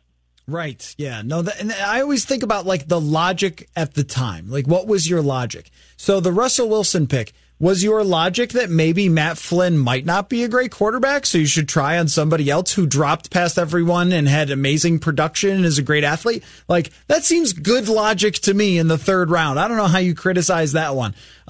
It's a lot easier to justify some of those picks that have worked out and surprised everyone when you go back and look. And then there are other ones that surprise you and you say, well, I wouldn't have done that at the time, but the guy worked out like you're laying out there. I mean, it worked out, but it's still, it was a little bit of a goofy selection when they took him. I mean, and there are ones, even in hindsight, that are super hard to decide. What do we grade the Dalvin Cook pick? I don't know. I mean, he's a really good running back. I mean, one of the best in terms of talent in the league. But if you're 3 years into a running back and he's gained 2,100 yards, I can't give you an A+. And that's not your fault. But also you drafted a running back in a historic class in the 2nd round when you had other needs. There's so many things that sort of go through my mind of trying to evaluate these picks, whether it's right after they happen or even 3 or 4 years later. Yeah, it's really hard. I remember at the time, I think it was even your colleague Phil, messaged me. He's like, "What do you think of the Dalvin Cook pick?" And I was like, "Well, I'm not a fan of trading up for a running back, and I think a lot of people are saying, well, he was 20th on the Vikings board, and so that you get him at 41 or wherever they got him." It's yeah, but that's you kind of have to split the difference a little bit there, and And Cook's been great. And again, like you just said when you were on the stage earlier, it's not about drafting great players necessarily. It's about drafting players that help you win. And as great as Dalvin Cook has been, that team was 2-2 when he tore his ACL in 2017 and finished the season 11-1. So, it's he's a terrific running back, but it's unclear to me that he's moved the needle from a win-loss perspective for the Vikings. And as such, like as we're sitting here looking at the team now, where he's like the one superstar left on the team, and I don't project them to be particularly good. Was it a great pick? Probably not. All right, let's talk about craziness then, Eric. It all starts with Tua and what's going to happen with Tua, because if the Miami Dolphins decide to select Javon Kinlaw or something at 5th with Tua on the board, then I think all hell breaks loose with people trying to call the Los Angeles Chargers to trade up. Maybe the Chargers pick him. Maybe they go Justin Herbert because they have no idea what they're doing either. I mean, this one specifically is, I think, really hard to project with the amount of talent that goes past pick 15, and I want to know who surprises us. You mentioned Farrell last year. That was a total stunner. So who can surprise us potentially in the first round this year? Well, so there's a dream scenario for me as somebody who likes to see just anarchy and at this time of the draft. There are rumors that the Dolphins are thinking about trading up to 3 and not for a quarterback, for an offensive tackle. There are rumors that the Giants like Jedrick Wills at 4, or even Tristan Wirfs. So my favorite draft scenario is the Dolphins trading up for a tackle at 3, and then using the remaining picks, so some subset of 18, 5, 26, and 39, to move up and get somebody like Jordan Love or Herbert, whoever falls. To me, that would be the most hilarious situation, because in a tackle class where the current betting markets say that 7 tackles are going to go in the first round, to trade a haul you've been accumulating for the past 2 years to get the best one when we're not even sure that guy's the best one would show a complete and utter lack of understanding of what's going on. I mean, I don't think that that's going to happen. Is it just me, or has the Dolphins organization started to trend a little bit toward you're not completely insane? Their free agent moves I thought were smart, and what they did with Josh Rosen, there's one where it'll always be a smart move. It didn't work out, but it was a really smart move to trade for somebody who was a top 10 pick and give up a second rounder for him, and maybe he's your franchise quarterback after that. So I just think that they have smoke screened like crazy here, and they still want to pick Tua. Yeah, and I even think, this hurt their tank a little bit, but I even think cutting the cord on Rosen when it was clear that at least in that offensive structure, he wasn't capable of being productive, was also smart, right? I mean, they could have really ruined the kid by having him go out. I mean, Fitzpatrick wasn't a whole lot better, but he at least can operate in sort of a system where the quarterback has to be under more duress. And that was smart of them. No, I agree. I think a lot of this stuff could be just the Belichickianness of Flores and company, just trying to smokescreen everything. There's also a rumor that they're going to go after Joe Thuney, the former the current Patriots guard who's currently under the franchise tag, this year. So I think that they make the right choice. I do think that there's a pretty good chance that a team trades up for Tua, even up to pick 2. And I think a lot of this stuff about Herbert, I know you guys talked about him kind of comping to Josh Allen. I like that. I like also a comp to basically Brady Quinn. I think Tua's head and shoulders above him, and I think people right now who are talking about Herbert above him are just trying to push people off the scent. Is it possible to make an effective Jalen Hurts comp? Because, I don't want to go with someone who looks like Jalen Hurts in terms of stature and say, he could be Dak Prescott, because Dak Prescott was a way better thrower. What is it, like Vince Young maybe? I mean, he's not in stature similar at all, but a really, really plus runner who had great success in college, but when it came to the X's and O's parts of playing the game and making the right reads and on time and everything else was just not really effective at that at all. Well, we talked about this, I think, when we were doing the text analytics, and if you go to pff.com, there's an article about it, but basically looking at what people were writing about Deshaun Watson coming out of college and what they're writing currently about Jalen Hurts. There's a lot of similarities. I mean, Hurts is tough both mentally and physically. I mean, he lost a starting job at Alabama. He went to a team last year. They were the most efficient offense in college football. People talked about Watson's processing speed and the fact that he invites pressure and that he hangs onto the ball too long. And that's all the things that people said about Hurts. People didn't even like Deshaun Watson's arm strength. I know our friend Ethan Young, who's very, very good at this, he dinged Watson significantly in that draft class because he didn't have, a cannon for an arm. Hurts kind of similar as well. Now, I think Watson, and we have the gift of seeing Watson for 2.5 years in the NFL. I think he is a more polished passer, but it's interesting to see that and to say, okay, well, if this guy gets into an offense like that, I can totally see something. Prescott being, Prescott's a 4th round pick, right? That I think Hurts goes before that. I think it's fair to compare him to some of these lesser thought of quarterbacks, given that. Jordan Love couldn't move the ball last year. Justin Herbert couldn't move the ball last year. At least Jalen Hurts can move the ball at the college level for multiple teams for multiple seasons. Yeah, it's really amazing the difference of opinions on the middle quarterbacks that some people have. Like you said, Jordan Love really high and right up there with Tua, and other people have Jordan Love as their 7th or 8th quarterback on the board. And the same thing goes with Jalen Hurts, where I would still put him number 3 on my list, even though I don't think that it's a high chance he becomes Deshaun Watson. But I like the chance that he becomes somebody, like a decent backup that goes in and can win you some games or something like that in terms of his floor, because he's just got something else there that you can win with his ability to move. So we've had everybody, Eric, come on and give their players that they like your sort of, I don't want to call it draft crush because that's weird, but where you look at them and say, there's a really high chance this guy succeeds. I want you to give me the 1st round prospect who doesn't in your mind, who you look at and go, nah, not going to happen. All the red flags, and don't use Herbert because that one's like too obvious with a quarterback. Give me somebody else that just has, that you just either can't believe is a 1st rounder or you think, no, this ain't going to work. Oh, that's a really good. I would go with Derek Brown of Auburn. I think that he is a player who 15 years ago, when we were just starting to see 3-4s come out again, and you wanted sort of an end or a nose tackle that could eat up space, he would be fine. I think now with teams playing so much nickel, you're 3-tech, 5-tech, and to me, like, I'm not saying he's Shamar Stephen, but you could get in a situation where he's a decent run defender, a great run defender, but he offers you nothing, sort of as a pass rusher. Yeah. And I think if you take that sort of player early in the draft, you're going to be extremely disappointed. I'm not a huge fan of Javon Kinlaw, but at least he can rush the passer and generate some heat.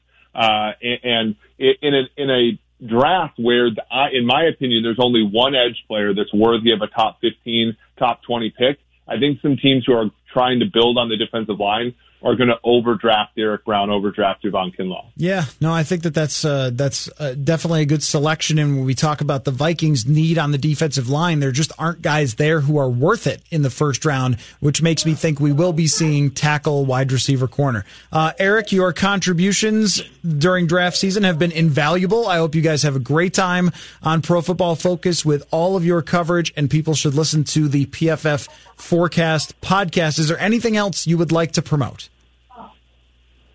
Well, I know you guys are doing, 36 hours. It's pretty cool. It's been a trying time, and I'm glad, Vikings fans get to listen to such great content. If you want to come over to PFF, we're doing basically like a happy hour and about a half hour on YouTube with Collinsworth and some of my other colleagues.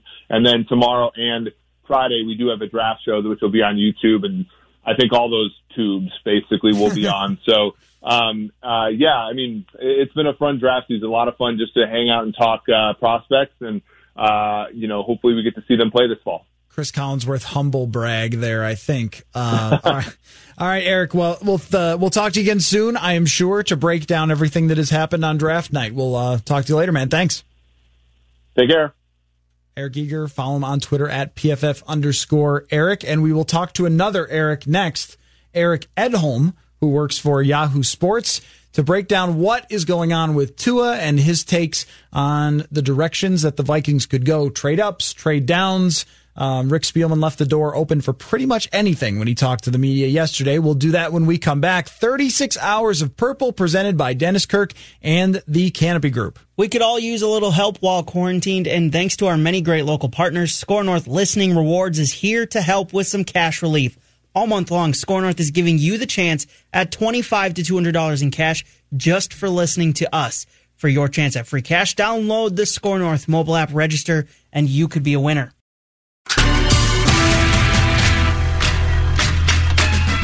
Jonathan here with the Score North download. Score North is all in for Vikings draft week. We are in the middle of 36 hours of Purple that started this morning at 11 and runs all the way through the end of the first round of the NFL draft tomorrow night.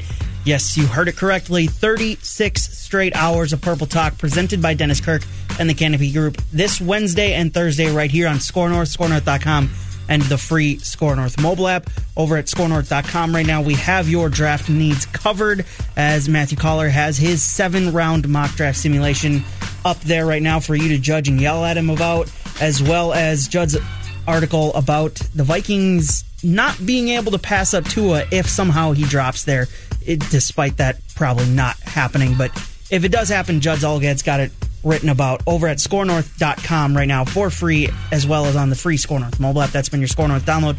Now back to Purple Daily. All right, welcome back here. 36 hours of Purple. Matthew Collar, Jonathan Harrison producing, and we welcome in from Yahoo Sports our friend Eric Edholm. Eric, how are you doing? I mean, are you exhausted already? Are you jacked? Like, what's your emotions heading into draft day? Yeah, I've gotten like a second and a third wind at some point here. I tend to start pretty early and end pretty late these days, and gearing up for our show and rigging up home lighting for our broadcast on Thursday. It's going to be an eventful night, to say the least, but I'm very excited. And it's the home stretch, man. This is what we draft folk do all year and lead up to this weekend, so it's still pretty exciting. Yeah, I know. I mean, that's what's crazy is when you have a job like yours, studying the draft all the time, and then you see these ebbs and flows with certain players who are rising and falling and everything else, and they haven't played football games in a very long time. The one that has been super hysterical is Tua, because, you know, the other day he's dropping off the face of the earth and people have entirely eliminated him from draft boards. They think he'll get hurt the second he takes a snap. All of his fingers will break and he can never play in the NFL. Right. And then I read today, oh yeah, no, it's fine. Actually, the Dolphins will probably take him. It's like, where do we stand on Tua? It wouldn't be a draft season without coming full circle on at least a dozen prospects, he being certainly the kind of the pivotal one. I'll tell you what, you know, I've heard almost every version of that story. I've tried very hard this draft season not to sort of get, you know, distracted by the shiny object over here and the, you know, the flash of light over here and all that. But, you know, people around the league, not from the Dolphins, still were not 100% convinced that they were out on him. You know, the Dolphins seemed to go a long way to kind of make sure that people felt like they weren't doing the work they needed to do on a prospect they would take with the 5th overall pick, you know. So it's hard not to notice that and think, geez, is something really going on here? And so you ask around, you talk to people in Tua's camp, you talk to people with other teams. The Dolphins have been very tight-lipped about a lot of this stuff. They'll talk about some other players. They really won't go into the quarterbacks in depth in a lot of ways. But you do get the sense that he's a real option for him. Now, there have been rumors that they could also take a tackle with their first pick and then try to leverage the other draft ammo to move up and get a quarterback, whether it's Tua or somebody else, by moving up from that 18 spot. So who really knows? It's exciting. I mean, we'll find out Thursday night, I guess. But this precipitous fall that everybody's predicting, I don't think it's happening. So I've been handing out 100 fake football bucks to gamble on things that are going to happen to all of our guests. So if I'm giving you your hypothetical football bucks, how many out of 100 would you put down on Tua going to the Miami Dolphins? Wow. I mean, like, if I had to bet the entire 100, like I couldn't just pocket it and go get some sandwiches or something like that. Okay. You're betting. Let's just say you're betting it all on Tua to the Dolphins or Tua not to the Dolphins. Right. Yeah, if it was Tua at number 5, I think I would put about 3 fake football bucks on that because I don't necessarily know that's going to happen right there. Could they move up to get him? Sure. Could they move back and somehow still land him? Yes. Now, the risk is this. The Los Angeles Chargers, right behind him, certainly could use another quarterback, almost certainly will draft one at some point. And if there's ever a team that has shown a consistent approach of taking talented players with considerable injury questions, Derwin James and, Bosa had an injury coming out. There are a few other guys they've taken in round, especially in round 1. I mean, high in the draft. They gamble on talent. They've missed on Mike Williams, the neck injury. That's the risk if they try to bypass Tua and then hope to get him, somewhere later in the top 10 or something. I don't know. I wouldn't put a lot on it just because I could see some wild scenarios play out where they don't get him. I'll say 19 fake football bucks on Tua going to the Dolphins. Yeah, so another way to phrase that would be the field. If you were getting the bet with either Tua to the Dolphins or the field, you're taking the field. So, that... Yeah, I mean, okay, how about that? $29 on Tua to the Dolphins and then $71 on the... I really don't know. I'll be totally honest. What's funny is that I find every guest is very, stringent with the football bucks. They're not real. I'm not giving them to you. And yet you're still I don't know. I don't want to spend here. It tells you something about journalists, I think. Wait, yeah, we're scrounging every dollar we have, whether they're real or not. Yeah, that's right. Eric Edholm of Yahoo Sports with us here. Now, Eric, we made our lists of most interesting teams in the first night of the draft. It's hard for me to not put the Minnesota Vikings in that list because, as Rick Spielman said yesterday so insightfully on his Zoom call, they could trade up or they could trade down, which is totally true. It's the truest thing he ever said on one of those, I think. So, but what is your feeling on the Vikings' prospects of moving around and how trades are going to work in this very unique draft? I don't know if you've even thought about it. They could even stand pat, right? What? I mean, look, we've got 3 different outcomes that could possibly happen, right? Yeah, I mean, there's been some trade chatter with the Vikings that I've heard, sort of through other people, in the agent community, the scouting community. Whether these trades are able to be consummated on the clock, I just don't know. I think what a lot of teams are doing is kind of, it's sort of a version of what they normally do, which is they make their calls to kind of get an idea of what the price might be, how much would it cost us to move from X to Y, Y to Z, Z to, A, whatever. But, a lot of that legwork may be done a little bit more ahead of time this year. Now, those terms can change on the clock. And this year, with all the communication breakdowns, we've got GMs drilling holes into their home walls and, hooking up 38 televisions and extra phone lines and all this stuff. It's like they've never operated from their house before. But, I'm going to go ahead and assume that these guys are going to have some sort of communication issue at some point. And it's probably going to be more internal, like discussing potential deals with their own team, that it could be the kind of thing where people just get cold feet and say, you know what, we're going to stay and pick. So all this trade chatter about so-and-so wants to move up, so-and-so wants to move back, you could probably list 24 of the 32 picks in the first round. Maybe it ends up only being a handful of deals. I don't think it's going to be as much as maybe as a normal year. We see 5 or 6 trades in a normal first round. Maybe it's 2 or 3. I have no idea. That said, I mean, if they're in a situation where they're sensing the board is not going their way, I would not at all rule out a trade down for them. Yeah, every time I do a draft sim, trading down is the way to go with the Vikings. And I know that draft sims are draft sims and whatever, but I just did one today where I traded down and took Cesar Ruiz because the Vikings have no guards at the moment, so that's kind of a big deal. And he's an interior offensive lineman; you could put him at guard. But this is a situation where I think, Eric, there's so many good players from 20 to 40 that even just what fits for certain teams, what schemes, what they like, what hand sizes they prefer, could determine who's there. And, I think that you probably get a similar caliber prospect somewhere from 27 to 35 that you would at 22. Yeah, I feel like we say this every year, but I really agree with you this year. And I might even say 20 to 60. There's some second-round picks, some guys who are probably not going in the, top 40 or 45 selections that we're going to look back and say that player should not have been on the board at that spot. And I think it's going to extend into the early parts of maybe round 3 and such. So, I really think that's going to be the strength of this draft, depending on the position, right? Some are deeper than others. There's some okay players at corner. Corner might be 10 deep with guys who will end up being, contributors in the NFL on some level.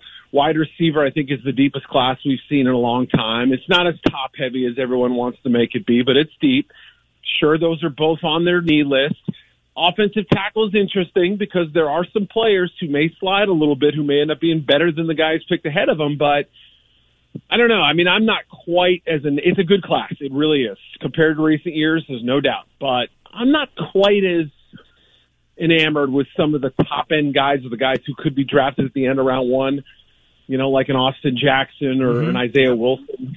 Those are names that have sort of been thrown out there for the Vikings, and those aren't guys that I'm personally in love with, but you see the traits and you understand why they're going that high. Yeah, both of those guys, I did a little boom or bust article, and both of those guys were the 2 of the targets that I had on there. And I'm curious what you think about wide receiver and fit, and what sort of feeling we're supposed to have about Gary Kubiak offenses. Kubiak's been around and been drafting with teams for a very, very long time. They trade away Stephon Diggs. Receiver should be a target. But I'm not entirely convinced, Eric, that receiver should be a target in the first round, especially if Denzel Mims is more traits than he is production, and that's the guy that keeps getting put with the Vikings, or T. Higgins, whose athleticism isn't all that special, but he had good production at Clemson.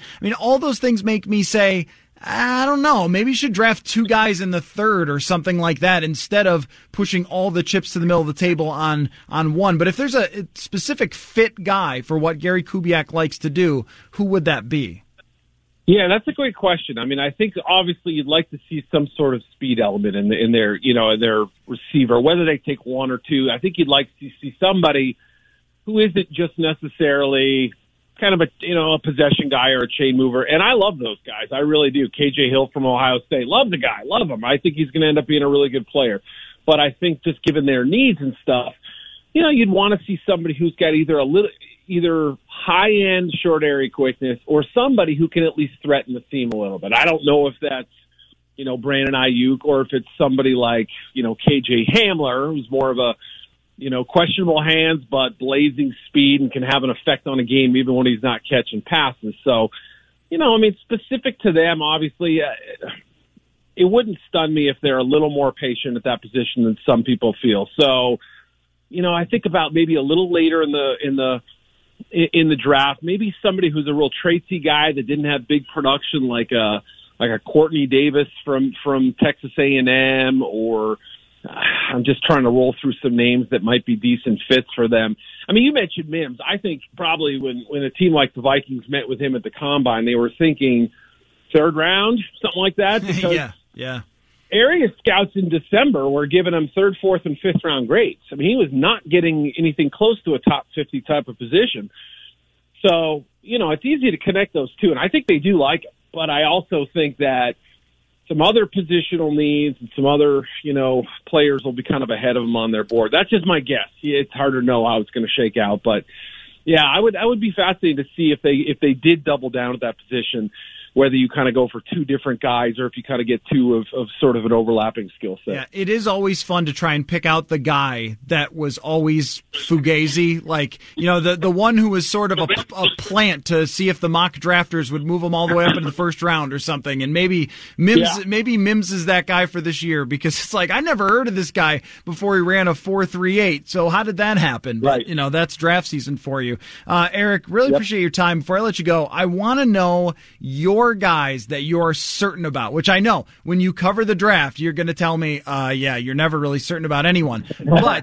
But I wrote down a list of 5. I had Courtney Cronin write down her list. I'm just putting it on record. Are a couple of people that we think are locks to be good players in the NFL. So give me a couple of your favorites. Yeah, let me give you some obvious ones, right? I think Joe Burrow is going to be a very good quarterback in this league. Wow, Aaron, wow. I know. I really want to bold. But it's funny, though, as we go along, there are people like, he doesn't have the arm. He's not going to have fun in the NFL. So he's got to be up there. His high-level, sort of clutch gene that he has, I think is going to translate. He's a smart, confident kid, coaches on all that. I'm not worried about Chase Young. He's going to be fine. We can nitpick him all day long if we want. I think he's a great player. Jeffrey Okudah, the more I watched him, the more I said special player, right? Like, you look at the interceptions, 3 of them in his career, but I don't care about that. I see a player who could absolutely be a Stephon Gilmore type in the NFL. And I think the number 2 corner in this class, C.J. Henderson, I know not everybody loves him. He can be a little soft at times, but, boy, he's a good cover guy, and he's got those elite athletic traits. So I'm a little higher on him than others are, and I bumped him up to a level to where I think he's going to be at least a Pro Bowler at some point, So I'm trying to think of somebody a little bit farther down the line, like Michael Pittman from USC. Yeah, he's on my list. Yep, he's on my list too. I put him 51st on my initial rankings, and I didn't want to sit there and redo everything. That was the grade I put on him. I like him a lot better than that. The more I thought about it, the more I watched him against, good players and good defenses like Utah, I said, this guy is going to be good. He's probably going to end up one of the 5 best receivers when it's all said and done. So will he be the 5th one drafted? Probably not. But to me, I underestimated him early in the process. I go with, was the guy really good and productive, and do all of his reports say that he's very smart? Because, having spent enough time in the locker room, the dummies don't last all that long, unless you are some kind of absolute freak. But if you can't pick up on football and how it really works, you're just going to be done, even if you are a freak. I agree. So, Eric, I appreciate you coming on. I know that you have all sorts of things to do, and apparently you have become your own IT guy from Twitter, setting up your entire thing there. So I wish you a very fun draft night, and we will get together again soon. Thanks for your time, buddy. All right. Hope you have a great night, too. See ya. Yeah, you too. All right, one of the OGs of the draft game, Eric Edholm. Make sure you follow him and his work at Yahoo Sports. So I've got here to wrap up this portion of 36 Hours of Purple, which we are now in, hour 7? Is this what this is? You're asking me to do math real quick. Whatever. 7, so, yeah. all right, we've got a long way 7. to go in our 36 Hours of Purple, and I will be back with Rami from 6 to 8. We've got some fun stuff coming up, including another OG, Dan Shonka from Our Lads. And Dan Shonka is, when I say OG, I mean one of the very original, like Mel Kiper level OGs, and he's going to be on with us at 6:30. Always appreciate catching up with him and Eric Edholm, these guys who have done it for a long time. And just as a side note, you want to follow people who do the reporting, who have sources that they've built up for a very long time, not just guesswork, but going out and actually doing the legwork that forms what everyone else steals their mock drafts from. Just that's a little side point for how to get the best draft coverage from people like Eric. Anyway, kick me up some NFL music here, because I've got an ESPN article, 10 players who could be traded on draft night, from Dan Graziano. And I want to go through them and see if there's any we like. The first one is Yannick Ngakoue. And if the Vikings just moved on from one player who tweeted about their situation, I don't think they would go for another one. Now, he has 37.5 sacks already, and he's only 25 years old. The problem is that defensive end prices have just gone through the roof. And this would be the argument for the Vikings potentially drafting one, is at some point Danielle Hunter comes back to you and says, yeah, this contract that I have, not good. It's a Scottie Pippen contract for anyone who watched Last Dance. And Danielle Hunter might want a little bit more cheese. So if you already are going to be paying him a decent amount of money, you could draft one, develop them, try to have a rotation, rather than someone like Yannick Ngakoue, who, think about how much defensive ends believe they're worth, that he does not want to play on a 1-year, $17.8 million franchise tag. And he's that's crazy. He's arguing on Twitter with the owner of the team. I know, that is so crazy. As a player, I would definitely take him. But for that price, they couldn't possibly make it work. Now, you want to get super bold? You want to get absurdly, preposterously bold? I'm in. Harrison Smith for Jamal Adams trade. That would be crazy. Younger. But you get the same player for younger. Yeah.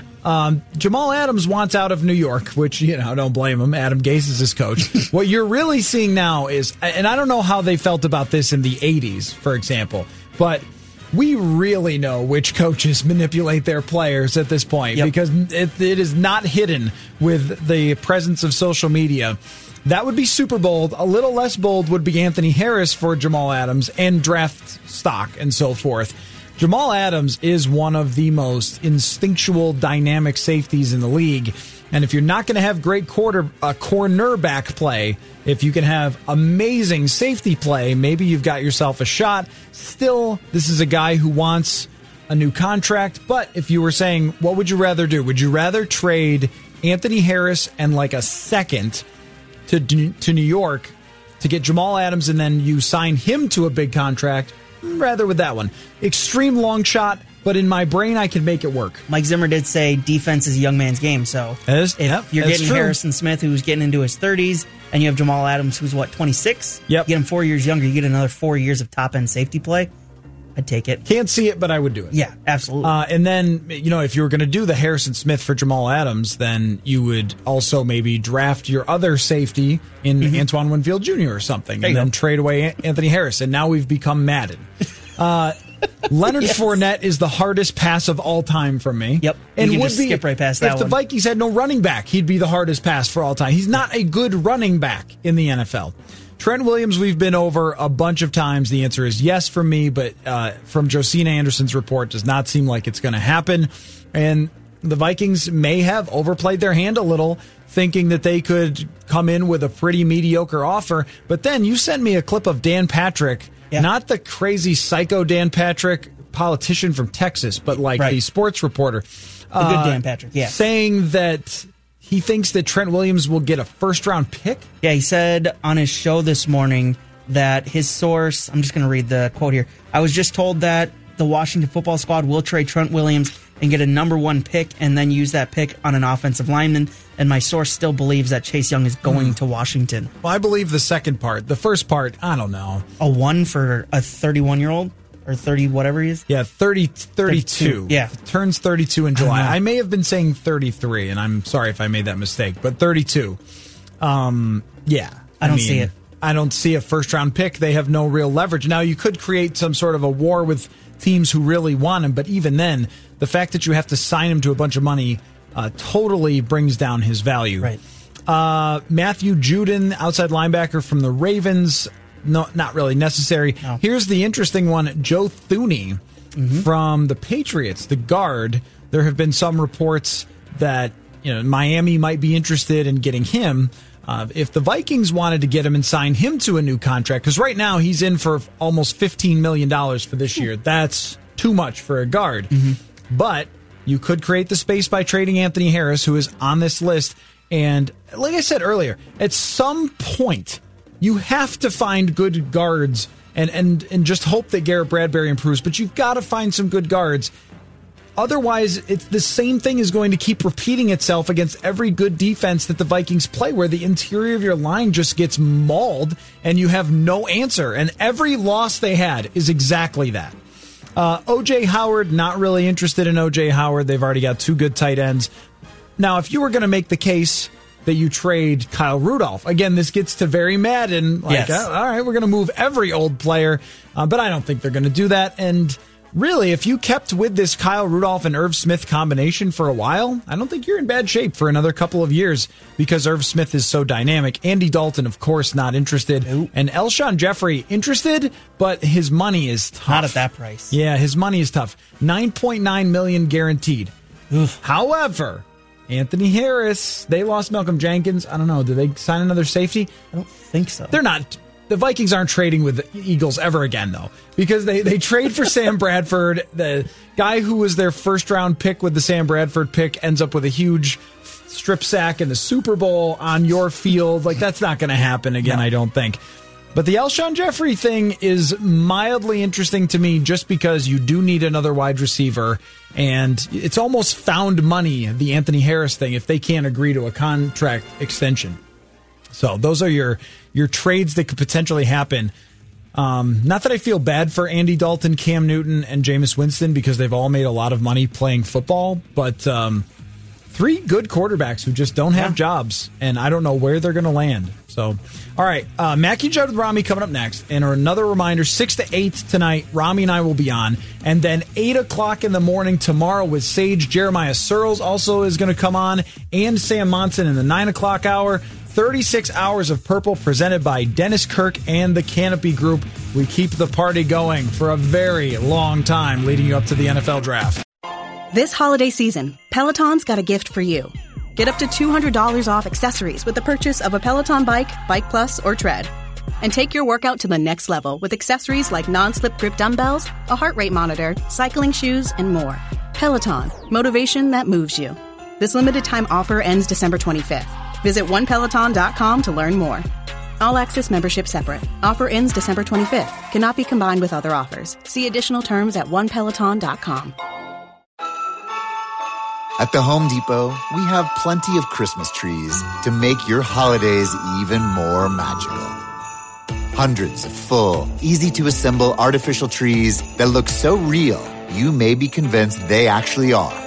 And for those who love that fresh pine smell, we have a parking lot full of fresh-cut trees to call your own. We'll even help you load your tree in the car so you can bring home the holidays. The Home Depot, how doers get more done.